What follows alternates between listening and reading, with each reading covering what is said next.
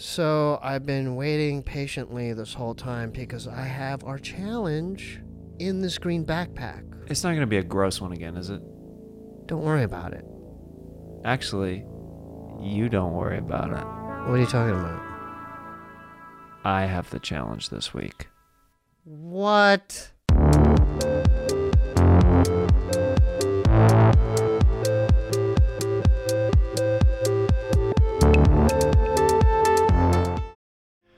You get a toboggan that someone can't move. You get something that they pay for and then realize you get to keep it. And then you know what you do? You sell it again because you're my son. We sell shit. I've never had a job. I instilled that in you. I never thought of a clay toboggan. What the fuck?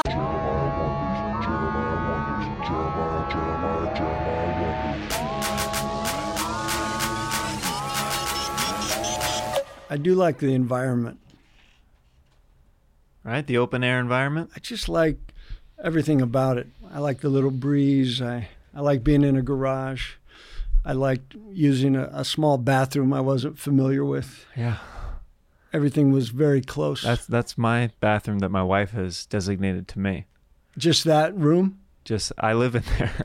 There's nothing wrong with that. I live in the bathroom. We all need a bathroom in life. We'll need a getaway spot. What's your getaway spot? A room for air. A room for air, if you will. Is what I call it. If you will. I did. Why do people use the expression, if you will? It's like, I am every time, if you will. If they need to. I mean, I'm not really familiar with expressions and what they mean, but I just keep going. Yeah. If I will, I am. Yeah. Then we are. Then we're here. It's perfect. Mm-hmm. We're in the present. Exciting. Yeah. Jeremiah, right? Yeah, Kirk, right? Perfect. This is it. Got a camera. Yeah. You're familiar with cameras, right? You do a lot of sets, right? Not just stand-up sets, but you do a lot of, acting sets too. I do some acting. I have been working a lot, and I am familiar with the camera, and then I try and ignore it. What would you say your secret is? What do you say? What'd you say your secret is? The secret to what? To acting. To why well, my secret is as soon as I stopped caring. That's when you started booking. That's when things seemed to start going my way. When I just started talking. Now, I've never known you as a person who seemed like they cared a lot. You know what I mean? Well, that's the illusion. Yeah. I care so much. Okay. That it gets to a point where it just dies. Mm. So when you look at me over the years and it looks like I don't care, I care so much. And then it gets to a point where it just stops and appears nonchalant. But with regards to acting, I'm getting better. Yeah. I'm getting better at just being present. That's my battle, my friend. Being present? I feel like in life you're pretty good at it. I'm getting there. This is uncomfortable, but I'm feeling better. Yeah? Of course. I'm so used to being in the uncomfort zone that I don't think I know what uncomfortable is anymore. Well, this is a little uncomfortable. Is it? For me. Okay. Tell me why it's uncomfortable for you. I'm really curious. Because I don't like doing anything. So the fact that I'm here, it's a big get, right? Well, it's not even a big get. It's just it's important for me to start doing things like this. Making efforts? Just making an effort. And I realized as I was driving here, and I had mentioned out there that something hit me, and it's like everything I do is in case of emergency. And so this is important for me to say, Jeremiah, let's finally do it. Well, because for a year I thought about doing it. Yeah. But I just didn't, the pandemic came in handy. So I asked you to do this podcast. No joke. I think in 2018 or 19, probably. See? Is realistically it's when a I slow asked you. build. And then you brought it up at the store when it honestly, you caught me off guard. You go, "Hey, Jeremiah, I'm ready to do your podcast." I'm ready. And I literally was like, "You're ready?" Like, So years a later. 3-year build. But that's why when I was driving here, I was like, okay, I need to be able to just have a conversation Sure. with someone in case of emergency. Yeah. Like if I'm in the future and I need to talk to somebody about a way out or a safety issue. If you commit a crime later tonight, I'm a great alibi. It's all of that. Everything I do is an alibi. Mm-hmm. But I think in case of emergency is a good way to look at it. Like I was patient today with my wife, and I realized, okay, it's important to have some patience in case you're ever in a situation where your life is on the line. Or maybe you need patience yourself. Well, of course. Yeah. I know what I'm working on. I know my battle. My battle is to run and be alone. Yeah? But I have a wife and a child. Do you think that's a comic thing, or do you think that's a Kirk thing? The want to run and be alone. A comic thing? Yeah. Is that what you said? A comic thing. I just think it's a man thing. Yeah. I mean, nothing I think of is in terms of comic or actor or anything other than just a human being.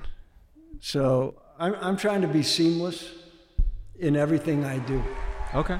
I want to be the same way off stage as I am on. And I think that's a goal for a lot of us, is to try, to be able to be that well-rounded thing. it's just, it feels It's better. hard though. Of course it's hard. It's the hardest thing Yeah. in the world is to lose all the want. I try and ride the middle of life.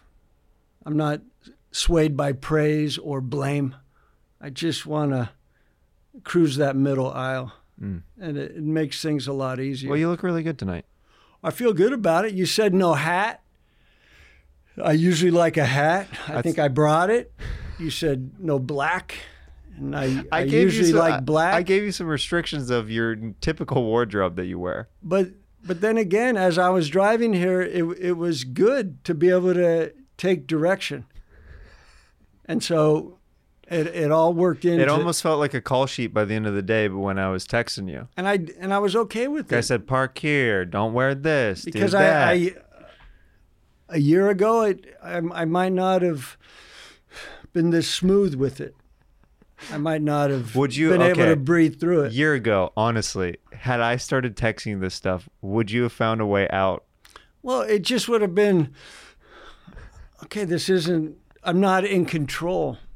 And I think that's what I'm trying to be okay with, is not being in control. Oh, yeah. So when you ask, is running from a wife and a child, is that a comic thing? No, it's just, I don't want to be there thing. So, right. And I think a lot of people make that run. I mean, we just had Father's Day that happened last week. There's a lot of fathers that they don't stick around. And it's instinct. We're going against our nature to stay. I think at the end of the day, we don't want to be there. Do you think that's all people? I think so.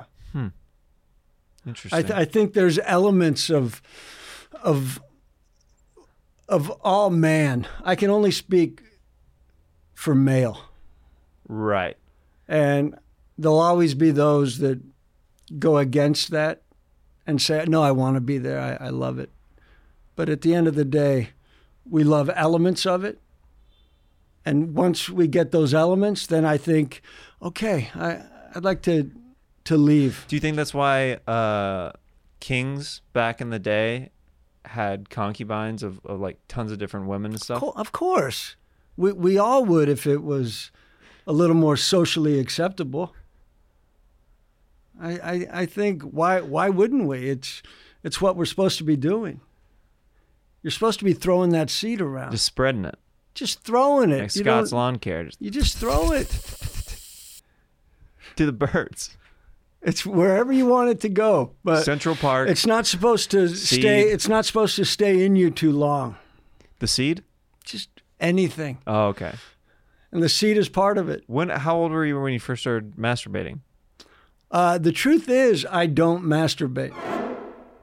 I save my chi for special occasions. Yeah? It'll leave when it wants to. Do you have wet dreams? Not in a long time, because I'm currently married Right. to a So young you're taken care of, a yeah. young beautiful woman who is always available. Mm-hmm. But if she wasn't, I would find other ways, but it would never be masturbation. I had a wet dream once sleeping next to my wife, and that felt wrong for some reason. Actually, it should feel so right that you are that comfortable in marriage I guess so, where yeah. you could just go ahead and nut next to her thinking about someone else. Wet dreams, I got to be honest with you, I strive for them. Mm-hmm. I look forward to them, but I haven't had one in a long time. Well, they don't happen They're very often rare. for me anymore. They're Yeah. rare. They used to happen all the time for me. They'd happen often if you would watch pornography before bed And then not do anything about it. and not do anything about it, and then sleep on your stomach. Why sleep on the stomach? Just creates that pressure on the penis, Really? and a little, as it begins to grow, it will rub. I can't tell if this is a legit scientific It's all fact. legit. It is. Everything I say is fact. Even if it's just to me, it is fact. You have It is something I have read. you have a tone about you where there's a hint of the tone where it sounds like a slight sarcasm, so it's hard to distinguish know. sometimes. And I apologize for that. Even you apologizing sounds like you're lying to me about the apology. Exactly. So you don't think I'm aware of how I do sound? It's one of the reasons I don't do a lot of podcasts, because whoever I'm with thinks I'm fucking with them. And so I've done a lot of podcasts which never saw the light of day, because whoever People got that insecure about in their head? Some of them, the ego got involved and they would try to get the upper hand, but there is no upper hand to get because I'm not competing. So they just get in their own way. Right. I like that. But yeah, that's a fact. If you want a wet dream, there's ways to increase it, to increase the odds. I miss them. They're a good time. Do you remember any of them? I remember a lot of them. Really? Could you maybe share one? No, they're a little Too personal? specific, and the people exist, and Oh, gotcha. I don't know why that they were on my mind, Yeah. but maybe toward the end I can explain a couple of them. Sometimes it's just a group of women, so it's tough to pinpoint facial recognition. So you have orgy dreams? Some I have. Yeah. It's usually low numbers. Like 3? Yeah. Yeah. Nothing too crazy. No. Yeah. I'm tired. I'm asleep. Honestly, it sounds like a lot of work to me. It is to some people. Definitely the cleanup. I didn't even consider the cleanup. That's you what only I'm think here- about the action. That's what I'm here for. I'm an educator. There's a camera. Good to see it still here. I've always wanted to see you play tennis. Is that a weird thing to say? No, it is a sight. Because I hear you're really good. I'm very good. Well- I probably could have been a lot better. I had some focus issues in the early years, but I could have been probably the best in the world. But I chose to not focus entirely as much as I should have.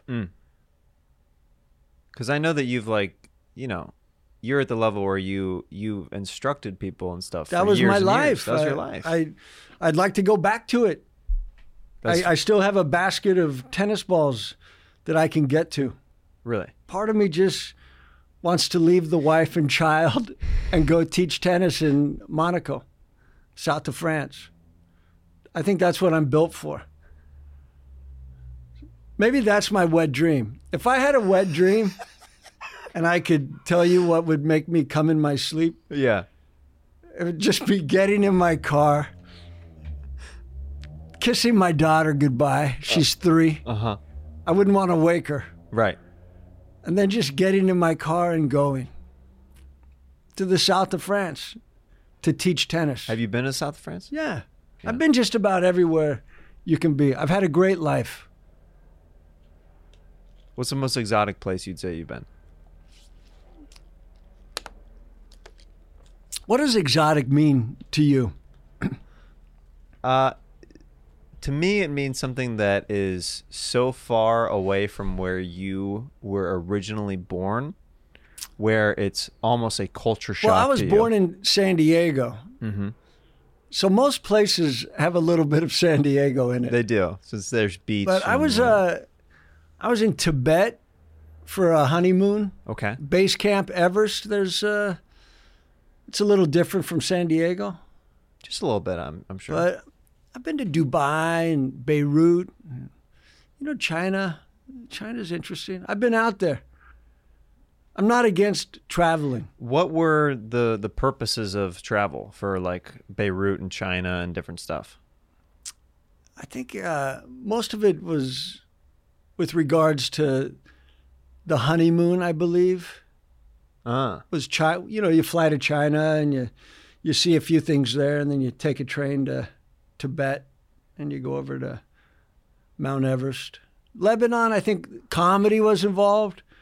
Dubai, stand-up. Yeah. I don't really remember much of what I've done in life, but I'm trying to be able to recall a lot. I mean, maybe that's what these podcasts are for, that you'll start appearing more I'm on. telling you, It's more like good that I'm here. I didn't want to be. So like I said, in case of emergency, I need to be able to speak, follow directions, get in my car. I text you from in front. There was a parking spot on the street, which I would have been comfortable with, but yet I moved across the street. These are things that came into play. I moved my wife's car so you could take the spot. I know these are all good things. Jeremiah, you've always been intelligent. You've made the right choices. You've been very comforting to all who have been around you. Oh, This I have noticed. that's nice to hear. You like to leave a room better. I try. I know. I definitely try. We all would like it to happen. There's not a lot of people that want a room to remember them as being a bad person, I mean, that's true. but sometimes it happens. When did you start going to the store first? Because I've known you since, I want to say... November 10th, 2002 was my first time on stage. Yeah? And I'd say for 10 years before that, I would go there with Paulie to drink and chase girls. Did you I'd known Paulie for a long time. Did you ever instruct Paulie on lessons? Like tennis lessons? No. No. No, my tennis was mostly directors in Beverly Hills and supermodels and playmates. It's one of the reasons I had a late start in stand-up. Is you're having fun. Having a great life. You're having a great life. Yeah. And there was no need for the stand-up I started stand-up in my 30s, for sure. yet. Okay. So up until then, I was just teaching tennis. And I just watched the first part of your special, That Guy. I remember it. On YouTube today. Okay. Because I always like to do a little bit of research on my guests. And it was cool for me to see it in the theater setting because a lot of those jokes I saw you tell at the Comedy Store. All of them had I've seen you work kinda out a lot of that made special. What was great about the Comedy Store is you do 15-minute sets.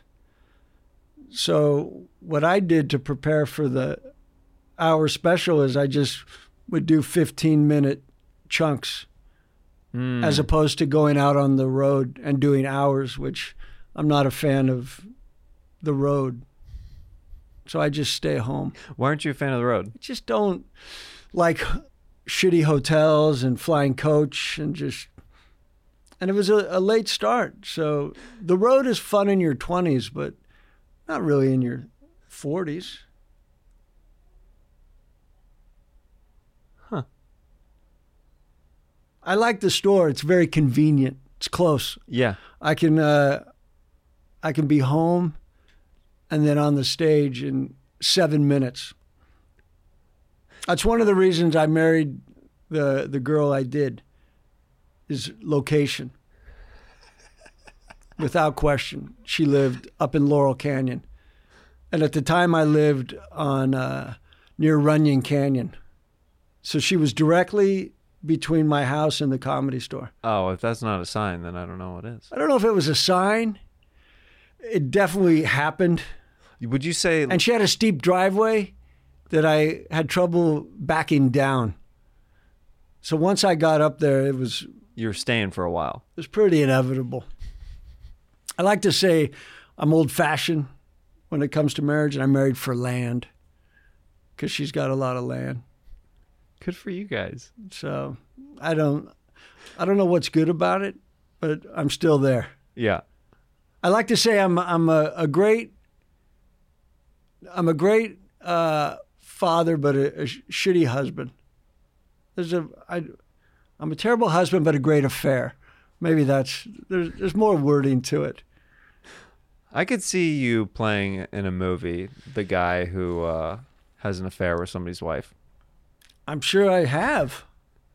I'm sure I've done that movie. What's your typical, breakdown for casting? What is your typical thing you go out for, like the description?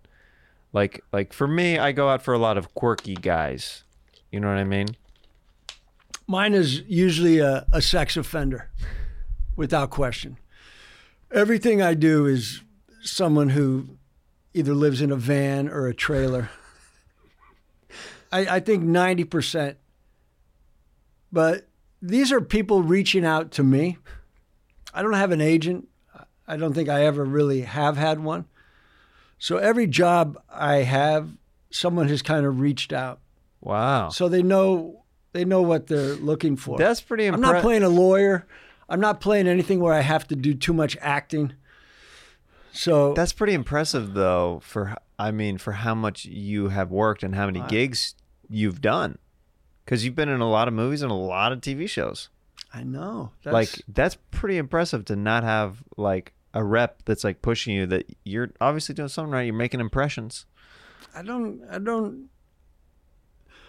know if it's a good thing. I would to be like, we know the guy. No, I just don't know if it's a good thing to be so disconnected that you have no wants or caring. I think a young actor, it's important to have an agent or someone that's, putting you out there, nudging you in the right direction. Yeah. But I mean, the last job I got, it's called Reservation Dogs, and it'll be on FX August 9th. Somebody asked about that. That's what was Bobby Lee in that? Bobby Lee came in for that also. He's out in that. Yeah. And we shot in Tulsa, but that was just kind of a self-tape. And I didn't know what it was for. I thought it was maybe a Nickelodeon show because it was about 4 kids. And they said I could maybe improv a little if I wanted. So that helped. As soon as I could improv, my odds increased. Go way, way up. Yeah. So. Well, yeah, you have the edge on other people. So I did it, and I didn't think about it again for a long time. And then they said you were pinned for it, which means, hey, these are the dates. I'm like, oh, cool. And then I read about it, and it was Taika Waititi, who did Jojo Rabbit and got an Academy Award. I was like, oh, So this is big.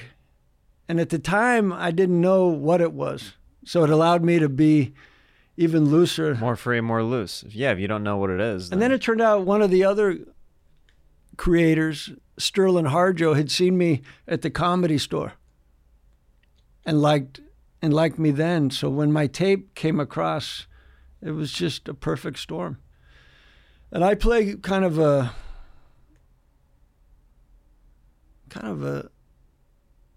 bad guy with a twinkle. I like to say I'm a creep with a twinkle in just about everything I do. You're a likable creep. I'd like to think so. I never play it that I'm not lovable. I would say so. Okay. Yeah. Then that's good. Yeah. How are we doing? I feel good about this so far. Oh, good. I'm glad that you're feeling I'm almost comfy. comfortable. We're just about to start. Fine. That's how it should be. It's the slow build. It's a slow build. That's what it is. I don't mind that. Like all of this felt like I was feeling the room. Yeah, organic. Filling it out. Okay, what do you need to know? What do I need to know? Okay. Here's a question that I have. You used to host a TV show. I did. What was that experience like being the host of a network television show? It was called The Test. Uh-huh. And I think we shot 150 episodes. Which is of daytime TV. So much. Lie detector, DNA, drug test. We shot, I believe, 12 a week. So Wednesday, Thursday, Friday, we shot 4 a day. That's crazy. And we shot on Dr. Phil's stage. Because you guys go way back, right? During his hiatus. We go back. Yeah. And that was through tennis as well. There you go. But we'd played tennis for, 4 or 5 years before that conversation even came up, where he let me know that his son, Jay, was putting together a talk show. And he thought that I might be a fit. And so I went over to Paramount and I went on stage and they put me in a suit and shaved me a little and just checked to see if I could read a teleprompter. And I could. And then they gave me a couple guests and I seemed comfy enough. And then they just started making it happen. The ball started rolling and before I know it, it got picked up for 90% of the country. Yeah. It was on every day for a year, and I was very uncomfortable. I just didn't like it.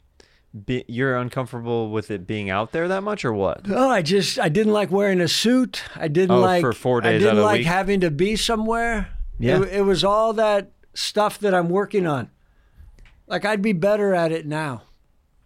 I'd be more. Because you're more open to it now that you have a wife and a kid. And just more things to be able to identify with. And the family also. I'm a dad now. I love something. I'd never loved anything. Do you feel like that's affecting your stand-up in a good way, having a family? Or has it not affected much of your joke writing? It's affected everything. Mm-hmm. For me to be a dad was necessary.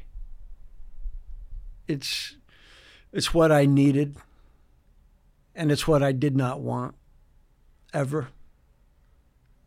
I wanted to write it out. I'd made it pretty far. So then obviously you found the right girl and made that happen. I fucked up. I stayed in too long, and she was too young when I met her. And so I took her 20s from her. And I figured, I think I'm supposed to marry her. And we looked at it as a party. It's a really, really romantic thing. I remember when I proposed to her, I gave her the ring and I said, "Here." No, you didn't. But that was a big, even saying "here" was a gesture for someone. That was big for you? Of course.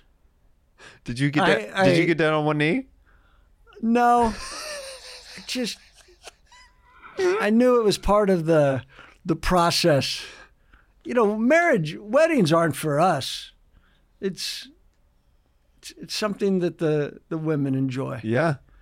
So I looked at it as a party. Kevin Nealon was the officiant. Oh, wow. Kevin married us, and that had to have been so fun. that was fun. How funny was he? Hilarious. I mean, at some point I'll find. It was a 5-minute. It was basically a roast, but it was a 5-minute ceremony, that's great. and he killed. Oh, I'm sure. And it was the best part of it. Seeing Kevin kill. Yeah, it's That's your best memory of the wedding day? Of course. I mean, everybody's. That's what you remember. Right. It's not the cake. We've all seen. It wasn't the cake or the all kiss seen the or tall the vows cakes. or whatever. It was Kevin crushing. There were no vows. No vows? I don't think I said anything. My wife and I improvised our vows. That's good. Yeah. You're good at that. I don't. Now that I think about it, I think we didn't. It was along the lines of the here. Yeah. So we kept that alive. Yeah, the idea is like we did it. We did the thing. I mean, we're married. On paper, that seems to be pretty important. Yeah. I moved in with her and her mom. Eventually, we got rid of the mother. What did you do with the body? We moved it to Hollywood Boulevard. Okay. And we put it in, I believe it's an apartment. The mom likes to think it's a condo. Right. But I'm sure she misses her house. Mm-hmm. I don't think she planned on ever leaving. But it just wasn't big enough for all of us. So you took her house? Well, half of it is Jaren's. I took my wife's half. And it was funny because for so long I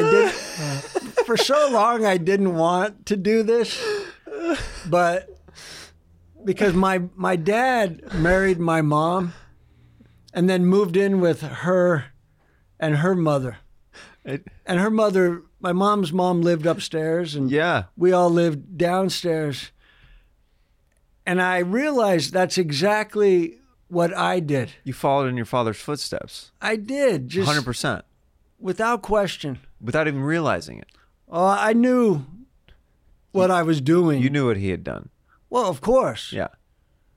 And he had also said to me once, if it wasn't for Grandma, he couldn't have made it work. My dad was a handyman, house painter. He couldn't have raised 5 kids on Social Security. On those wages, yeah. But the fact that there was a house already in play. Mm-hmm. You know what I absolutely love about Sheath underwear? They've got so many options. Oh, different styles, different techniques to make you feel oh so good on the inside. There's a 2-pouch compartment system that's in every pair of sheath to put your wiener and your balls. Here's for the balls, here's for the wiener. Keep them separate, keep them cool. That's what Robert Patton thought of when he was fighting for us in Iraq. He's an American war hero.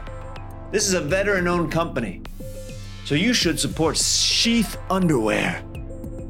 Go to sheathunderwear.com and use promo code Jeremiah to get 20% off your first order. And as always, Sheath guarantees a 100% money-back guarantee if you're not completely satisfied. Again, go to sheathunderwear.com and use promo code Jeremiah. Get Sheath and let them support your balls. I don't think I would have. I wasn't on the path to have a house. I liked the apartment I was in. I liked my roommate, and I could have rode it out forever. What was the nicest thing that you owned when you were living in that apartment? Like some people have like a nice jacket, some people have a watch, some people have maybe when I was living in car. my apartment. Mm-hmm. Well, I mean I used to talk about it briefly because it was a 357 Magnum. That was the nicest thing I owned for a long time. So with you sleeping, and I didn't even know what I was protecting with it. The joke about you and your special about sleeping with a 357 Magnum, is there any truth to that? Of course. But I would leave the first chamber empty in case I pulled my trigger in my sleep. Everything is true, but it's the same thing how this podcast started, where you don't believe me because of my tone and what appears to be sarcasm, but it's just a seed of truth that I may water with my imagination. I mean, you would be very good at the game Two Truths and a Lie. Or being interrogated by the FBI. Mm-hmm. I'm always a few steps ahead of who's ever interviewing. I feel like you are the Catch Me If You Can of comedians. I would say that is an okay angle. I'm easy to catch, but you just won't know what you've caught. Right. I'm here. I know. You caught me, but what will you even do with me if you caught me? I think we're doing it. Exactly. And then you realize I was okay without that.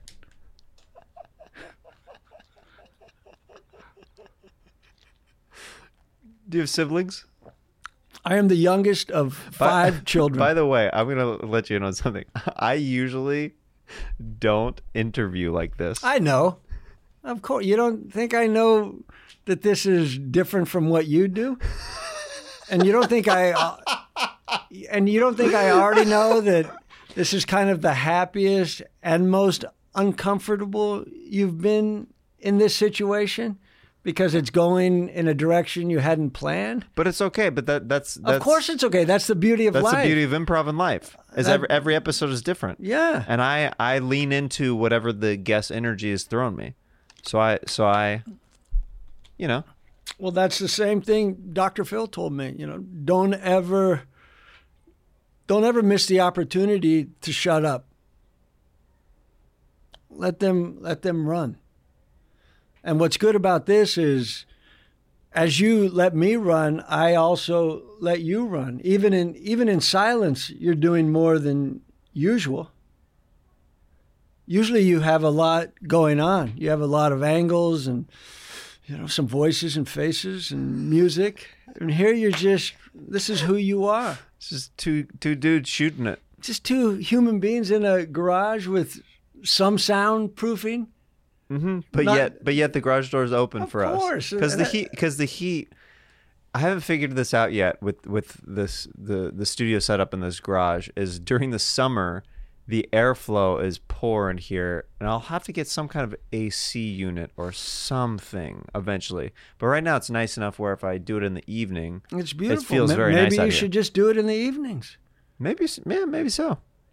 I mean, that's one way around catch comics. Investing in AC. True. Catch comics before they go out and do sets. Just catch them whenever they're ready to pour it out a little. Yeah.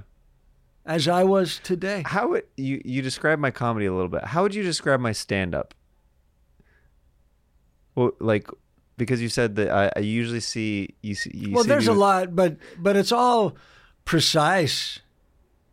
You're a lot smarter than you let people know. Oh, interesting. So you take it down a few notches, thinking that it'll be a little more relatable to the audience, where if I were you, I would go the other way. Really? Shit, make them come to me? Make them listen. Make them have to figure it out. Yeah. Why would you want to dial anything down in life? Life is too short. You know, when are you the happiest? When it's clicking. Yeah, when I'm going like. Yeah, because there's no filter. Right. That's why some of your biggest laughs are in between your jokes. No, I haven't figured that part out yet. Well, you're about to. You're about to when someone mentions it. Well, I mean, the thing is, like with my stand-up, like because I'm a strong improviser. Yeah. What's hard is I'll spend so much time writing specific jokes where it's like, you know, traditional setup punch. Yeah. But then I'll riff something that night that will always outdo the written stuff. It's so hard because they appreciate like the magic spark of what's right in front of them. And that's the battle. I know that I'm funnier in between my jokes.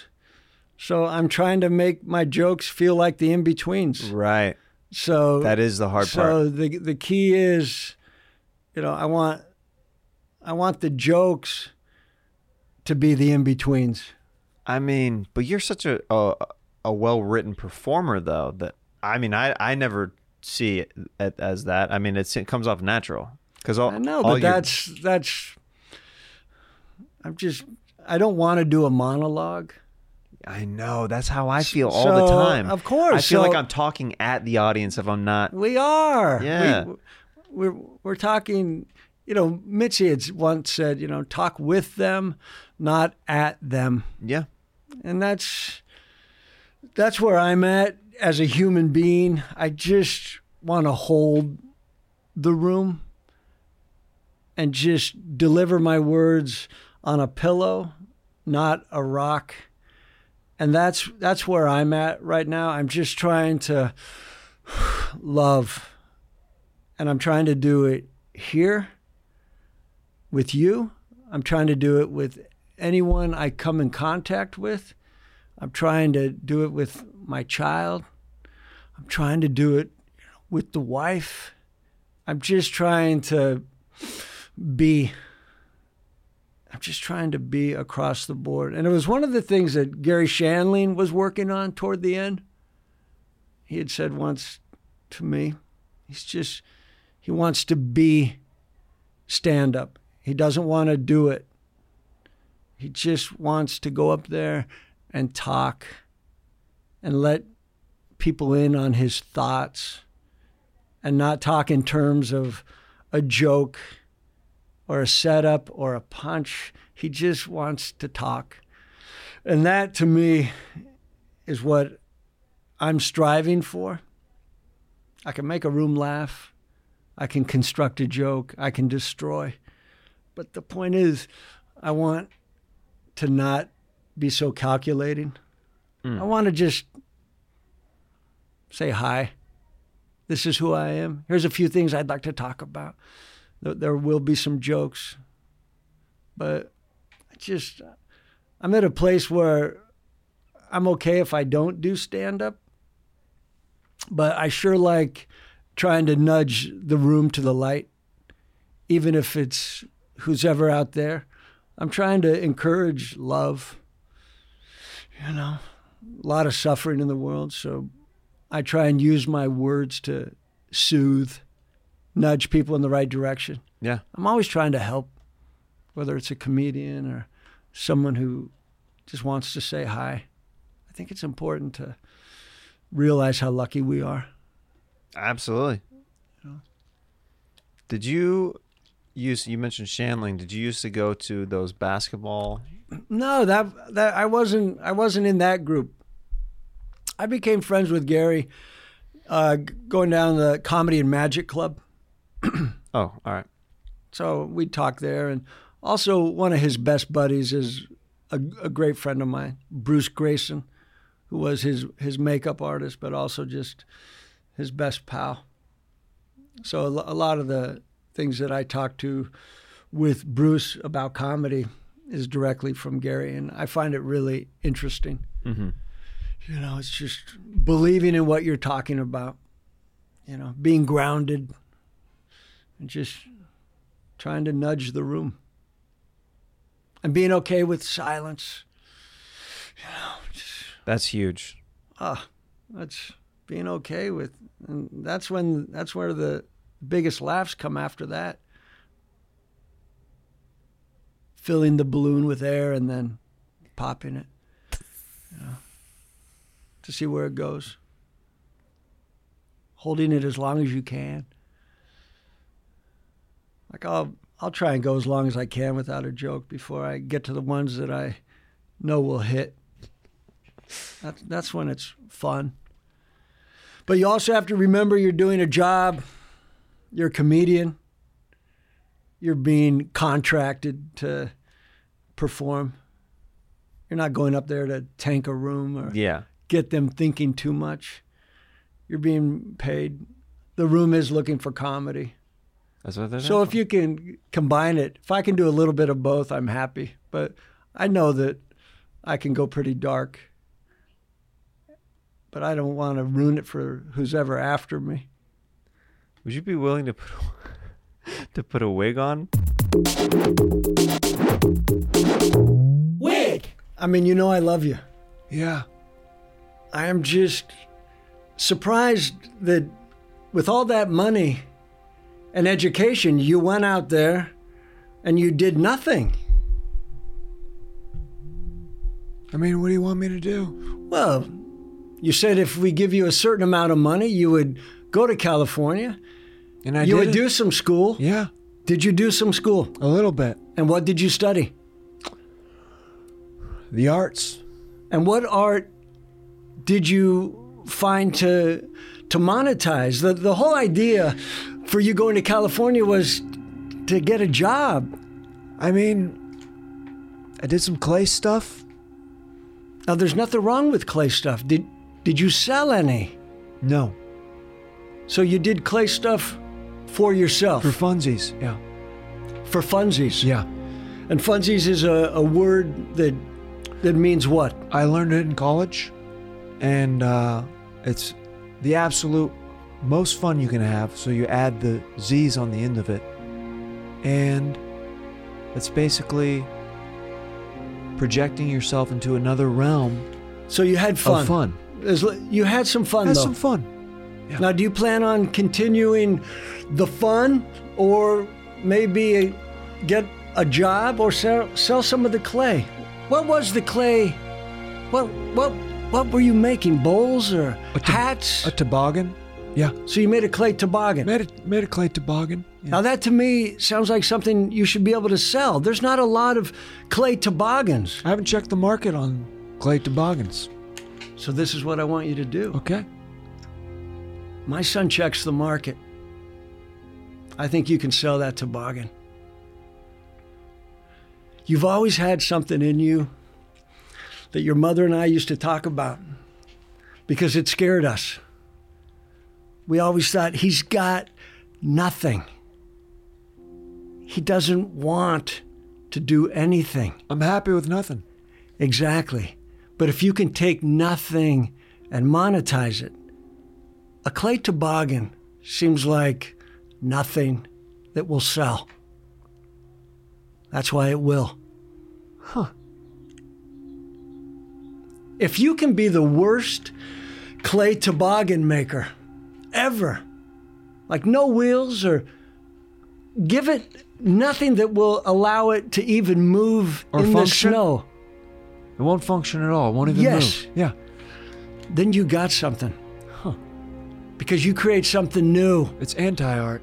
Anti-art, anti-toboggan.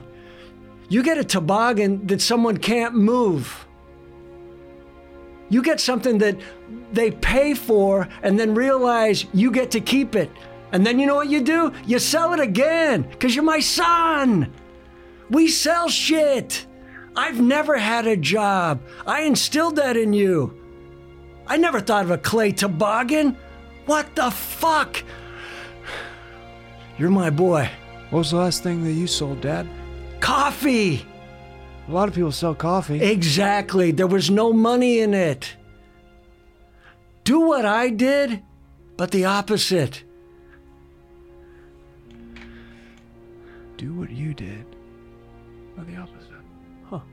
Which means take something like coffee that everybody needs. Everyone drinks. It helps them poop.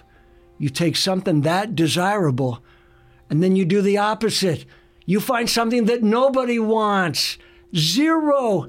No one has any interest in a clay toboggan. Then you got something. That's unique. That's what will sell. Okay, let's spitball some other ideas. And what about like a Velcro vibrator? Now you're thinking. Now, would you strap that on the toboggan? I mean, we could for extra pleasure. Now you're onto something. Combine your ideas. Velcro, that's great. And what's the word? Velcro vibrator? Velcro. Yeah. Okay. Call it Velcro. Velcro. Like I did. And then it's a company. It's his own thing. No one knows it. No one knows it. A Velcro vibrator Yeah. attached to a clay toboggan. Yeah. That's where the money is. Okay. Well, I guess I didn't need that college then. Of course not. If I'd known you had this in you, I wouldn't have given you $500 for a college education. I would have kept you right in Iowa. I didn't know this shit was bubbling in your head. Velcro and clay toboggans? How long have you had that idea? Since I was 9 years old, Dad. Man. God, I'm proud of you. I want you to come home. Bring that idea home. I'll help you do it. Wouldn't that defeat the purpose of me getting out of the... New purpose. Clay toboggan. What's the word? Toboggan. Call it a toboggan. Toboggan with Velcro. Fuck. This is why I love you. This is why I'm happy.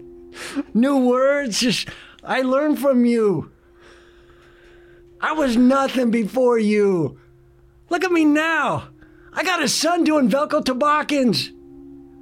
That's where the money is. Feels good. All right. Bring it home. All right, I'll see you at Christmas. I love you, son. I love you, Dad. I never said that. I know you haven't said that, so it's hard for me to But hear. you never had an idea like this. I know, it's all new feelings coming my way. Okay. Toboggan. Velcro. Go away. All right, I'll see you later. Go away. Fucking my son. The inventor of Velcro toboggan. Fuck. Fuck. I did it.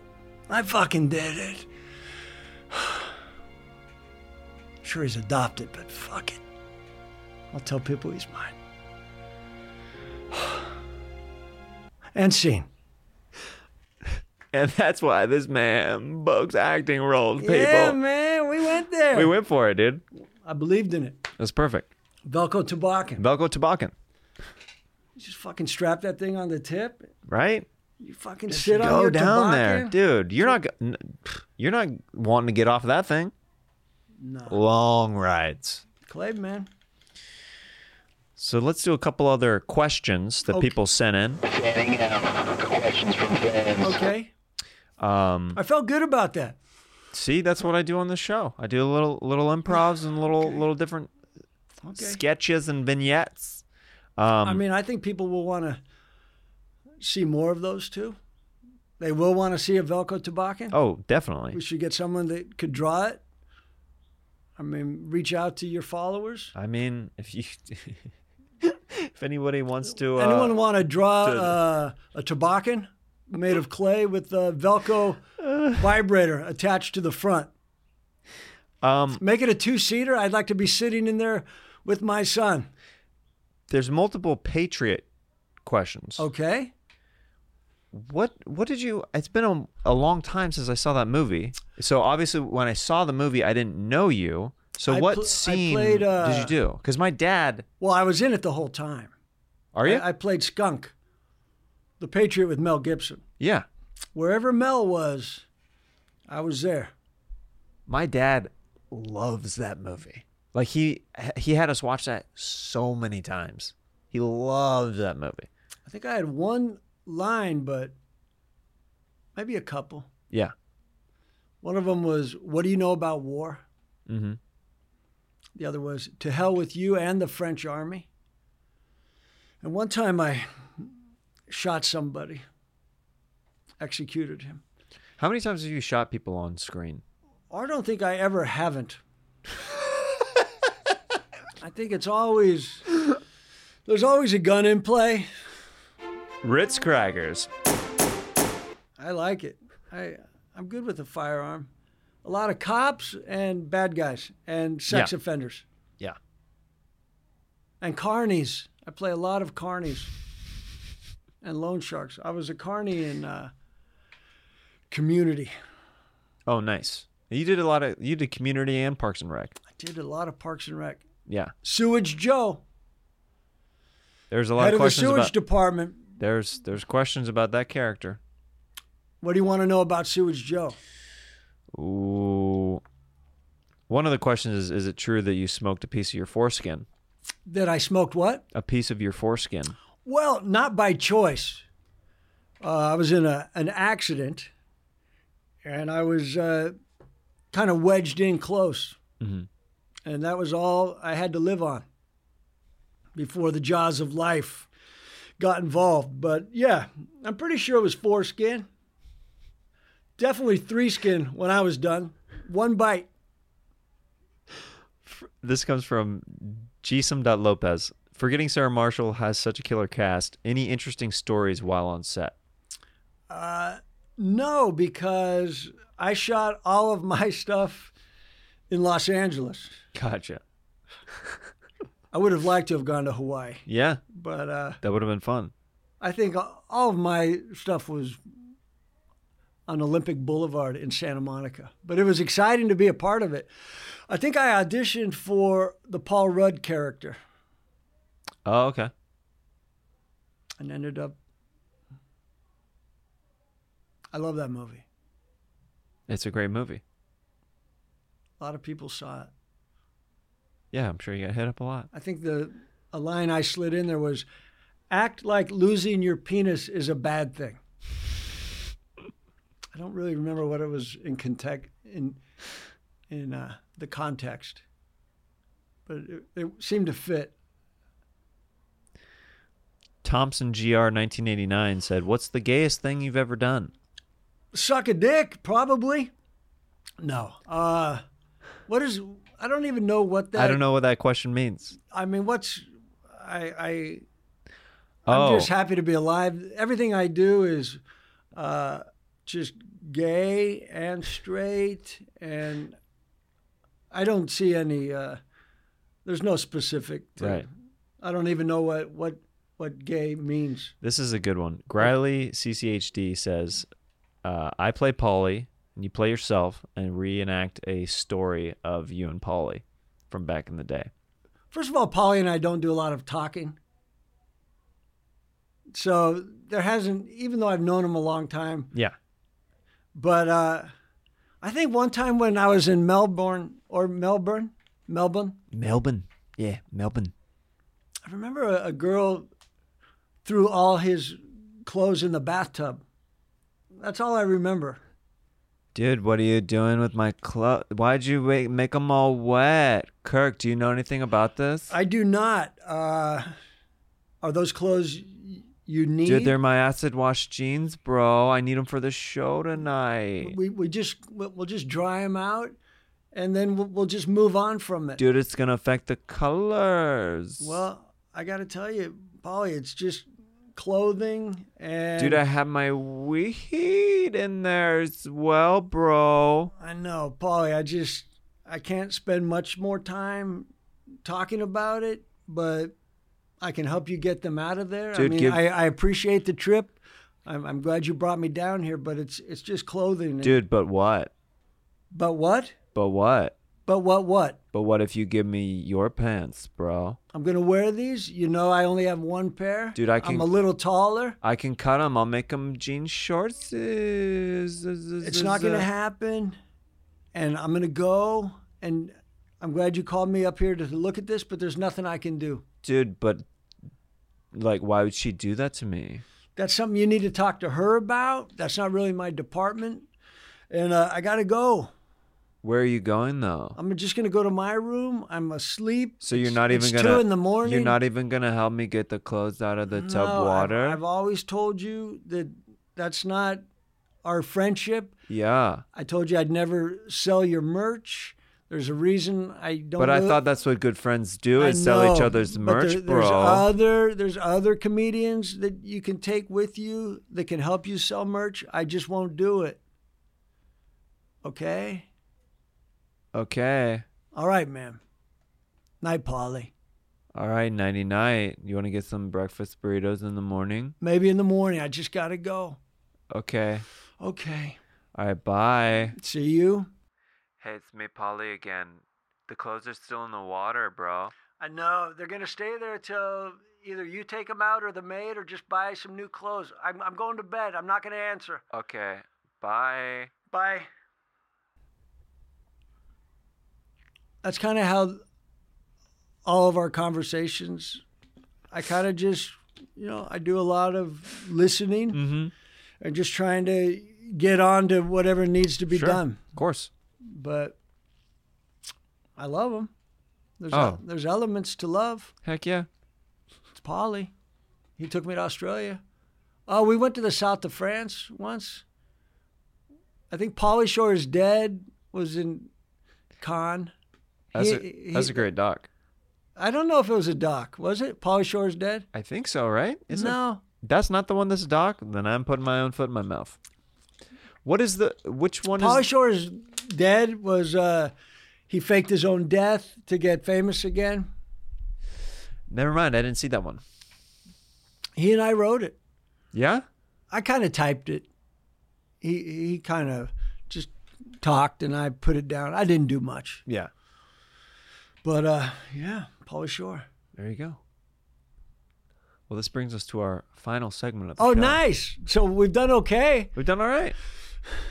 I feel present. We got to know each other better. A little? We did a little bit of improv. We did some improv. I'm a Buddhist at heart. That's important. Yeah. I try and love. Nudge them to the light. Yeah. You nudged everything Youngest towards of the 5 light. kids. Yeah. That's important. My dad, my mom. That's good. Yeah. We got to hear a little bit from your dad today, so that was cool. A little from my dad? Yeah, a little bit from your dad. What part? I don't remember. When you were talking to your son Kirk about the toboggan. Oh, that was good. That was good. That was strong. That was solid. We could probably lead with that. Probably. That's where we'll start the podcast. Yeah. And end it. Yeah. This is a listener favorite, viewer favorite. It's called Sax Talk. Oh, Sax Talk.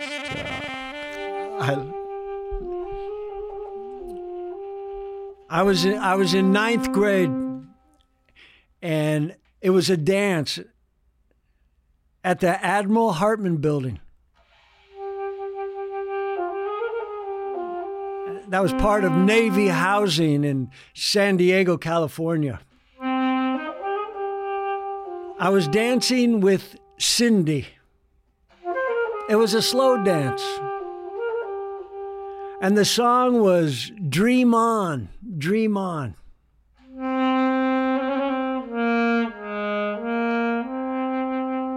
And as I was dancing with Cindy, I remember I looked over at Wayne Thompson, the toughest guy in school. And as Wayne looked at me and Cindy, I remember mouthing the words to him, dream on, dream on. And I didn't think anything of it till Monday at school.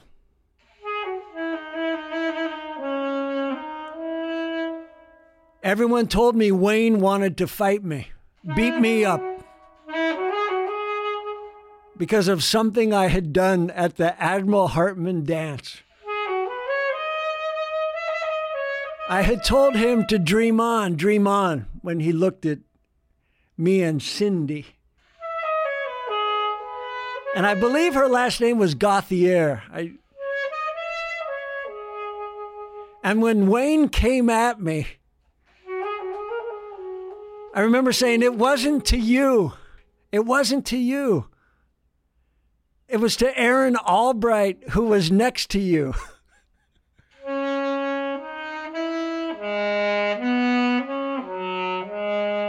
And then Wayne said, okay. And he turned to Aaron. And then Aaron said, we're going to fight after school. And I didn't want to fight. I don't think I had ever been in a fight. And when school ended, I was at my locker and I was ready to go home. And everyone said, Aaron's waiting for you. I said, okay. And they walked me to an alley behind Pacific Beach Junior High. And there was 100 people in a circle. And they threw me in the middle. And there was Aaron Albright. And he came at me, and somehow I got him in a headlock.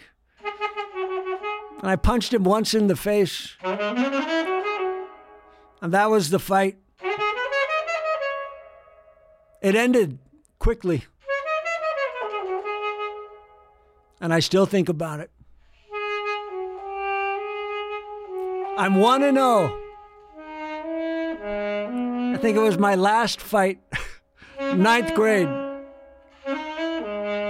So I'm undefeated. And I miss all three of them. Aaron Albright and Wayne Thompson and Cindy Gauthier. And that song, Dream On, Dream On.